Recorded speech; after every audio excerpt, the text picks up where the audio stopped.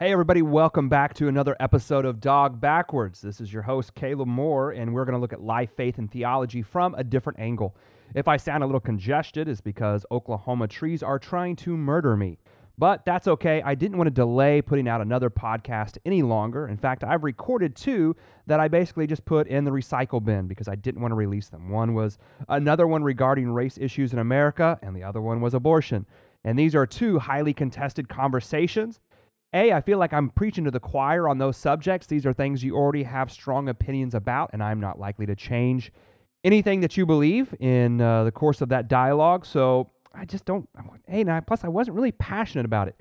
There are things I'm interested in, but I'm not really interested in preaching to the choir. So what I wanted to do is, since my audience is predominantly Christians and people who believe in Jesus, I wanted to give you something that I think is interesting. I want to respond to a different debate. So I listen to lots of debates.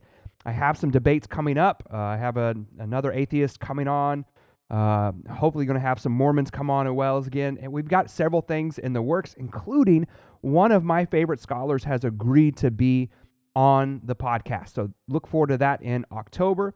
But today we're going to look at Dan Barker, who's one of the most well-known atheists. He's written a lot of books. He was a former evangelical. He says he was a former preacher, but really he was a music minister. And I'm not knocking music ministers, but the music ministers I've known have not been the most solid theological thinkers because that's not what they're doing all day, right? So those who spend their days as professors in theology and things like that tend to have a better grasp. From what I can tell about Dan Barker, he was a fundamentalist and thought like a fundamentalist and still thinks like a fundamentalist Christian, where it's do as I say and don't ask the hard questions, right? So in this conversation, this is from the Unbelievable podcast. I highly recommend listening to it. All their episodes are great. They always have good conversations between Christians and sometimes Christians and atheists, Christians and Muslims. So if that's not in your repertoire of podcast, it needs to be. But Dan Barker is going to make the case that free will does not exist. So let me play our intro music, and then we'll get right into this because I think you will find this fascinating, and it's a really good inside look at how atheists think and how they can't even see the contradictions in their own statements. So let's get started.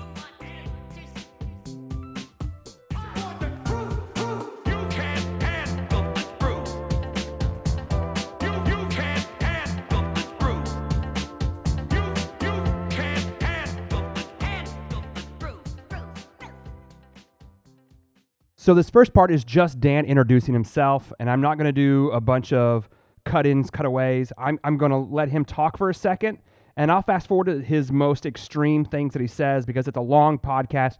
We don't have time to dissect everything he says, but I promise I won't be taking things out of context. But I want you to know who he is and kind of what his background is and hear his presentation about his case. The Freedom from Religion Foundation is a national organization in the United States of free thinkers. That's kind of an friendly umbrella term to cover atheists, agnostics, secular humanists, igneists, all sorts of labels. We don't care what people call themselves. We work to keep religion and government separate. And in that fight, we are often joined by religious people who agree with us. So we're not exclusively an atheist organization, although most of our members would call themselves atheists. We also exist to educate the public about the views of non-theists. We have 10 full-time attorneys. We have a growing staff. We have a national newspaper, national radio show, national TV show. We publish books and so on. And we are almost at 33,000 members nationwide. So already we've heard him say that he's a part of the Freedom of Religion Foundation, and it's a group of free thinkers. Now, both free thinkers, freedom from religion, but yet he's going to write a book where free will is an illusion and there is no such thing as free will. You are predetermined by your DNA and genetics and nature and all that to make every decision. So for somebody who believes that, it's interesting to say, but we're also free thinkers. So there's a contradiction going on already, and this is just going to get worse as he goes on. Right, there you go, and that is the book that came out, Free Will Explained. I mean, it's a fairly bold title. You know, people have been trying to explain free will for a long time, and you say you have explained it, and you come to an interesting conclusion, which is that no, it doesn't exist, but we should embrace the illusion that we do have free choice. Now, first of all, I want to just hear a little bit from you on why you believe that science and philosophy do tell us that there's no such thing as free will, because a lot of people might sort of say, well, how do you know that, Dan, to start with? We'll have to get the short version of this, but give us your précis of that. So that was not my first title. My original title was Make Up Your Mind, but the publisher wanted a title that explained the book. And so I gave a compliment to Daniel Dennett, and I told him so. He wrote a book called Consciousness Explained, which I think is pretty bold. And some people think he'd failed. And so I thought, well, okay, let me at least borrow that. But on the one hand, scientists who don't agree, by the way, scientists don't agree about free will. There are some scientists who think we do have a free will, even a libertarian, a natural libertarian, not supernatural. Philosophers don't agree. You get two philosophers in the room, they're not going to agree on much of anything. Theologians don't agree. Nobody agrees about free will. Martin Luther and Aquinas disagree. And so here we have scientists telling us that our brains are the result of previous materialistic cause and effect. Everything that happens to us happened because of the laws of nature leading up to this moment when we make our choice. And there are some experiments and some surveys that seem to indicate that indeed many of our decisions are made before we are even consciously aware of them. There's debate about those. But in any event, most scientists tend to lead towards strict determinism, meaning that we could not have done otherwise from what we did. We are the products of nature. We can't rise above cause and effect to violate natural law. We can't do that. Some philosophers, though, most philosophers lean toward what you would call compatibilism. Some philosophers think we should indeed embrace the word free will. Now, you mentioned Sam Harris and Daniel Dennett. They agree that free will is an illusion, but they differ in that Sam Harris thinks it's a pernicious illusion. We should get rid of it. We should not even use the word free will. Philosophers like Dan Dennett say, well, yeah, it's an illusion. We don't have it. Science shows that we don't have what we would call libertarian free will, but it's a beautiful, useful illusion. And that's where I fall on that debate. So are you tracking with this so far? He says that free will is a helpful illusion, that it's a myth, that it's not true, but it's helpful. And he mentioned several other atheists. Probably the most prominent atheist alive right now is a gentleman by the name of Sam Harris. And Sam Harris is a strict determinist, meaning that he believes there is no such thing as free will. And I always find it fascinating that these people who reject the idea of free will, they've thought about this idea a lot. They choose to write books about it. They go on TV and they talk about it. They do TED Talks about why there is no free will. But all the things they're doing, they are saying, well, I had no choice but to do this. So my book, my lecture, my podcast, my TED Talk on free will, I could not choose to do otherwise. My DNA just makes me do it. But yet, in the same breath, they are also trying to talk people out of a belief in God. So if they believe truly, and this is why I think nobody actually believes this. I think the idea of saying that free will is an illusion, I treat this on the same level as I would treat somebody that says the earth is flat. They're only saying it and they're only talking about it because it makes them feel special to believe that they have the intellectual integrity to accept things that the rest of the small, feeble-minded people can't believe. And even though it seems outrageous, well, they're brave thought warriors to accept the fact that they don't choose what they're going to eat. They don't choose who they're going to marry. They don't choose any of this. They believe everything, and this is what happens. So if you remove God from the equation, there is no free will, right? Because then you are just random actions, neurons firing in your brain. There's just thoughts are nothing more than a chemical reaction, no different than the chemical reaction that happens when you eat certain foods and gas begins to build up in your intestinal system, and every now and then you excrete that gas through a stinky noise out of your, you know what I'm saying. So it's like a literal brain fart is all that your thoughts are. This is the absurdity that atheism has been reduced to. If you say there is only the natural world, then you can't help but say, well, there is no such thing as free will. There's no other option. And so all these atheists are eventually, after all the arguments against Christianity have been used and they have to present their own worldview, they come up with this, that free will is merely an illusion. But I thought he was free thinkers trying to help people think freely. And let's keep going. We live our lives with many what you might call emergent properties or qualities, things that don't exist in the scientific realm, things like baseball and marriage. Marriage is not a scientific fact, it's a social fact. I think free will is not a scientific truth. I think free will is a social truth. It's something that we all assent to as social, tribal human beings. And there are many illusions that we even know are illusions in our lives. We admit it, and yet we embrace it. For example, the illusion of depth perception. And I have a whole chapter about that. Depth perception actually doesn't really exist. You're seeing two different trees, but your brain melds it into one, and then you see this beautiful, wow, it's amazing. If you don't have depth perception, you don't know how beautiful it is. We know it's an illusion. We know it's a trick of the brain. It's a very useful, beautiful survival trick of the brain that we embrace this illusion, which helps us navigate through the world.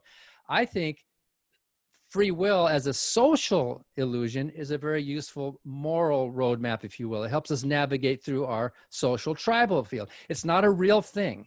It doesn't exist in reality. You can't prove it scientifically, but it is one of those properties that emerges not in an individual necessarily, but in the group, because we evolved as social animals. Thank So here is going to be what he repeats over and over and over again, that it's a social construct. And so he compares free will, the ability for you to make a choice, or if you could repeat today, and I said, hey, maybe have Lucky Charms instead of Cheerios, you would be enabled to change what you were going to do. So whatever you had for breakfast, you feel like you chose that for breakfast, but according to what these popular atheists are saying and the philosophy that they're putting out there is that it only seems like you could choose. You really had to have Cheerios.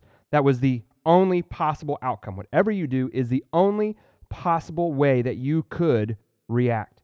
Now, I don't think the comparison to depth perception is very good. It's what we would call a category error, because depth perception is real, and he explained it.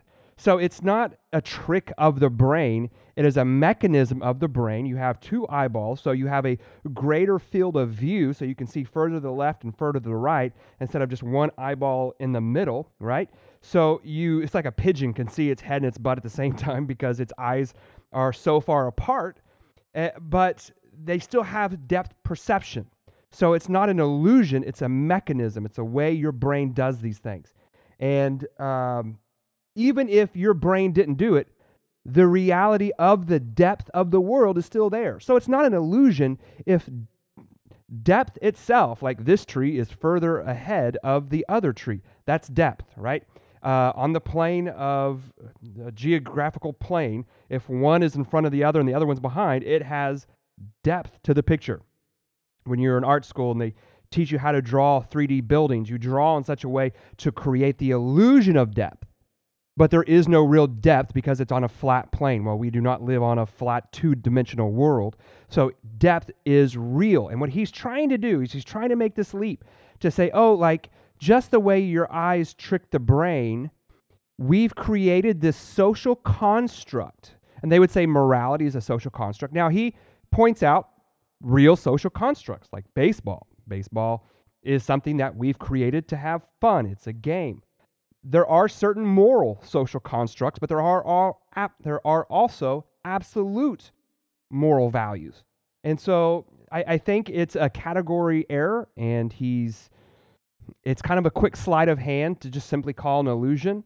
But I think you can start to see where he's going to go with this. It's a social invention because it's helpful. That means that if somebody lived on an island all by himself, dropped off as a baby, was somehow miraculously able to survive and just grew up all alone, that he would have no idea of free will and would never think about making choices because he would not need to create that social construct. And we know this we know this not to be true. It is so self-evident that you chose to click play on this podcast that to even consider it seems, boring, because these conversations have become boring. There's a reason I don't do atheist debates much anymore. The upcoming atheist conversation I have is trying to talk to somebody about why they left, because often all these intellectual reasons have been given, but usually at the core, I find it's because they had a bad religious experience. When I talk to atheists and I say, so why'd you leave Christianity? Well, I grew up fundamentalist and then I read these books. And I was like, wait. So you're saying the books, when I'm all I hearing is you grew up in a bad religious environment, or I grew up Catholic. And you'd be surprised. Most atheists, most former Christians who become atheists fall into one of two categories. And this is just from my personal experience. It's not a blanket statement. It doesn't apply to everybody. They either grew up in a fundamentalist, religious, strict Southern Baptist environment, or they were Catholic. And if I grew up Catholic and strict fundamentalist, I probably never would come back either, because bad theology is damaging. Let's keep going. Jerry Coyne, the scientist who is a strict determinist, he disagrees with me about the illusion of free will. He agrees with Sam Harris that this whole idea, this whole illusion of free will contributes to retributive justice, contributes toward the promotion of the death penalty, for example. We need to punish those people because they could have done otherwise. They should have known better. Bad little boy, you should do better next time. And so that if we could get rid of the idea of free will, he says, then we could just treat each other more rationally. We would have a more, and I agree with treating people more rationally. I agree that we should have a system of justice that judges the individual as morally culpable, immediately culpable, if not cosmically culpable, because it was out of that person's control in the big picture, but in the immediate picture, they were culpable. And doing so, our goal as a moral society is not to punish that person. It's not to make them feel like a bad little boy. Our goal is to protect ourselves from individuals who would commit such a crime. Try to make sure as much as possible that doesn't happen again. I think that's the whole goal of morality, is to try to minimize the kind of harm caused for whatever reason. So in this section, they're having a discussion about one of the difficulties with not believing that there's free will. Then what does that do with your justice system? If somebody robs a bank, we put them on trial and we hold them accountable for their actions because they chose to do something evil. Well, a determinist like Dawkins has to come up with some kind of new framework, because he doesn't really believe that person is responsible. One of the examples he gives in this conversation, well, there are some people who have tumors on their brain that make them angry or violent. And though they do these horrible actions, is it them that's doing it, or is it the tumor? Well, this is, of course, the exception to the rule, so we never make a rule based upon the exception, because that is real. People who have brain tumors or some kind of deformity in their mind, it can activate or put different stresses on areas of the brain that cause them to not function normally. Of course, normalcy, if there is determinism, is not a real thing. There is no normalcy. We are all just different chemical reactions, and we can't say the way the violent person responds is bad compared to the non-violent person. There is not good or bad. There's just different chemical reactions inside the brain. But he, of course, still wants to maintain some kind of morality. So he's going to find the group of people whose brains chemically function in a similar way that his does, and he's going to try to protect himself from those whose brains differ from his own, which is, it seems like a form of intellectual classism, right? It's segregation of mental capacity, and that would seem wrong in itself. But anyway, so if there is no free will, then how do you logically hold people accountable for their actions? Why would you even try to convince somebody who's a Christian not to be a Christian if they cannot help but choose to be Christian? And you'll notice, if you just listen carefully, and this is kind of my goal in doing this whole listening to the podcast and responding a little bit, is so that you might learn to pick up on the things. I've listened when I mow the yard, when I do any kind of work, I'm listening to debates. So I listen very carefully. And I want you to begin to pick up on some of the verbal cues that I hear, and it might help you to think a little bit more clearly and not be so afraid of what an atheist is saying. So he says, we should do this. Our justice system should look like this. But the entire concept of we should do this is dependent upon whether or not we have free will. So he's like, we should treat people this way, but we can't. We can't do anything other than what we are programmed to be doing. Doug Wilson, one of my favorite Christian pastors and philosophers, he talks about it this way, and it's an example I use all the time. If you had a bottle of Mountain Dew and a bottle of Dr. Pepper, and you shook them both up, and you took the lids off at the same time, what's going to happen? Well, they're just going to fizz. They're chemical reactions interacting with their environment. They have no choice but to fizz. We would never say this one's telling the truth and this one's lying. We would just say this is what happens to those contents under pressure in that environment. Well, this is what Dan Barker and atheists say about you. They say that you are nothing more than chemicals fizzing. To me, this is so obviously false. I don't know I don't know. I always try to pretend to have a vocabulary bigger than what I actually have, so I'm like racing my brain. What's the big word for that? I don't know. But this is so obviously false. It's a shared experience that we all have, and we would all agree that I can choose to hit you or not hit you. I can choose to eat at this time or not eat. And there are times that my body is telling me that I'm hungry, and I can ignore that. I can choose not to eat. Even though the chemicals within my body are saying, feed me, I can go, I don't want to. I even have an imagination, so I can even think of things that are impossible for me to do. I can think about flying. I can imagine it. Now, I can't actually fly. I can't make it happen. But if I go, you know what, I want to think about this, I can think about it. Now, what Dan is saying is you had no choice but to do everything that you are doing. So the husband who beats his wife, well, woman, you should stay with him because he has no choice but to do that. And people who are drug addicts, literally no choice. We say, hey, you should get help. Why? That's how their that's just their chemical reaction inside their brain. It just reduces itself to such absurdity. And the only reason I'm posting this other than what I just told you is because I just wish the Christian who is engaging him would go, wait a minute, this is crazy. This is crazy talk. It does feel a little bit like you want to have your cake and eat it, in the sense that you acknowledge that we're basically believing a lie in order to kind of get along better socially, that there's a kind of social utility to this. It's the usefulness of it. But many atheists I meet are all about, no, tell me the truth. I don't want to have the sugar-coated, fairy tale, please. That's what the religious believe in. It almost sounds like you're saying, no, actually, sometimes we do need the sugar-coated sort of fairy tale version of reality just to get by, Dan. So an illusion is an untruth, but an illusion is not a lie. We know that when we look around the world with depth perception, we know it's not actually real. We know it's an illusion that our brain creates, and yet we embrace that, and we don't call that a lie. We're not saying we're lying to ourselves. So I know that's kind of a poor analogy, but if you can think about free will as an illusion of the brain, when we're judging other people's actions, that they are free and that we are free, we're not lying to ourselves. We're admitting that everything is strictly deterministic. We are admitting that. We're agreeing with that. But that as a socially evolved species, we do act as if marriage actually meant something. For example, scientists will tell you there's no such thing as race. Race is a meaningless concept. But society will tell you race is extremely important. Racism is extremely important. So you can't tell someone who's suffering from racism that there's no scientific race. We do know what racism means in a social structure. We don't know what it means in a scientific structure. There are many things that emerge in the group that don't exist in science.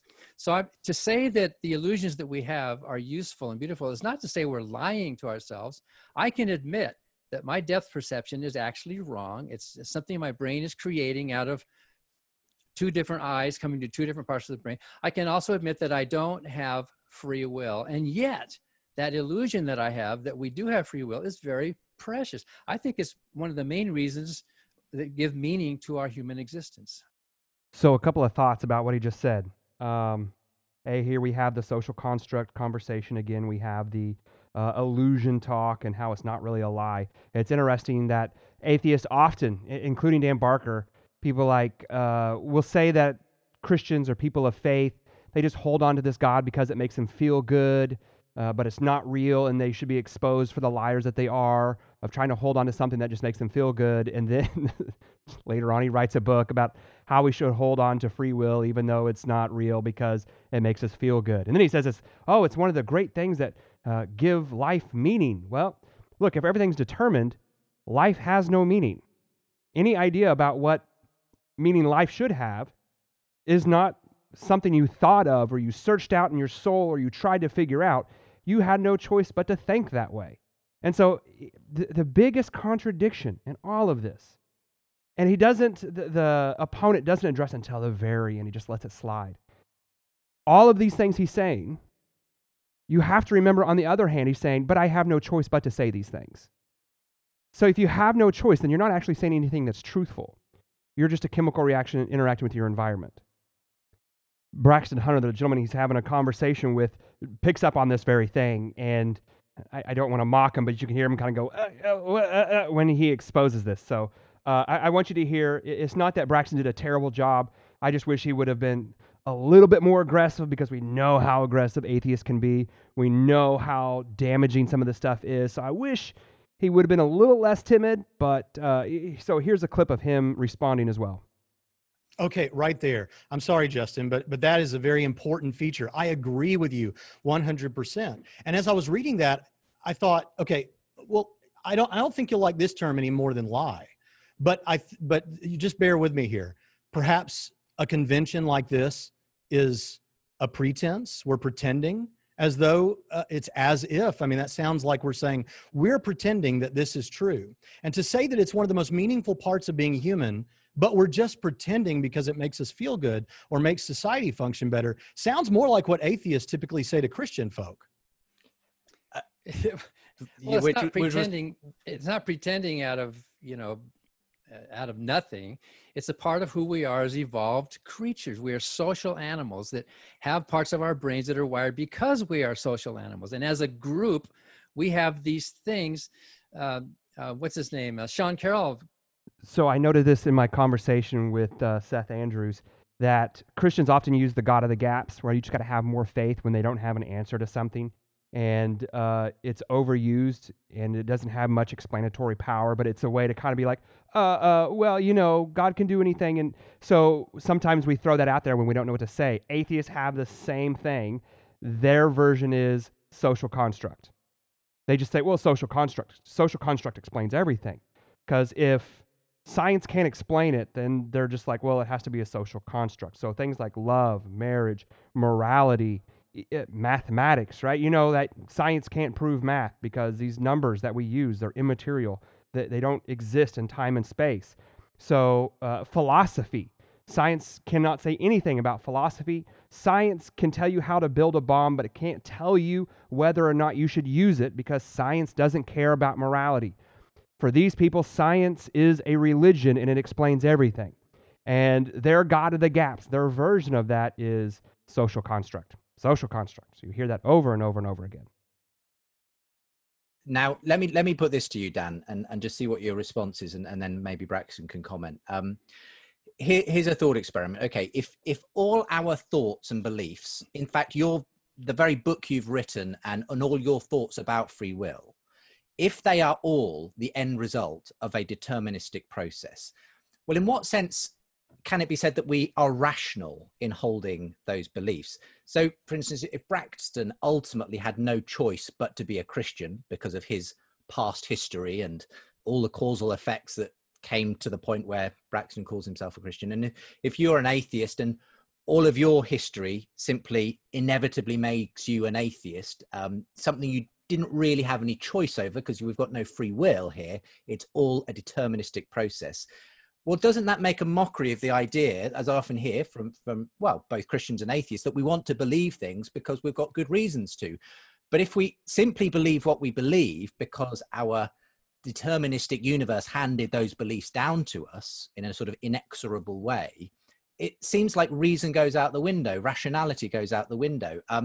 So how do we call ourselves rational, evidentially based people if actually everything we think and believe came to us by a completely non-rational process, i.e.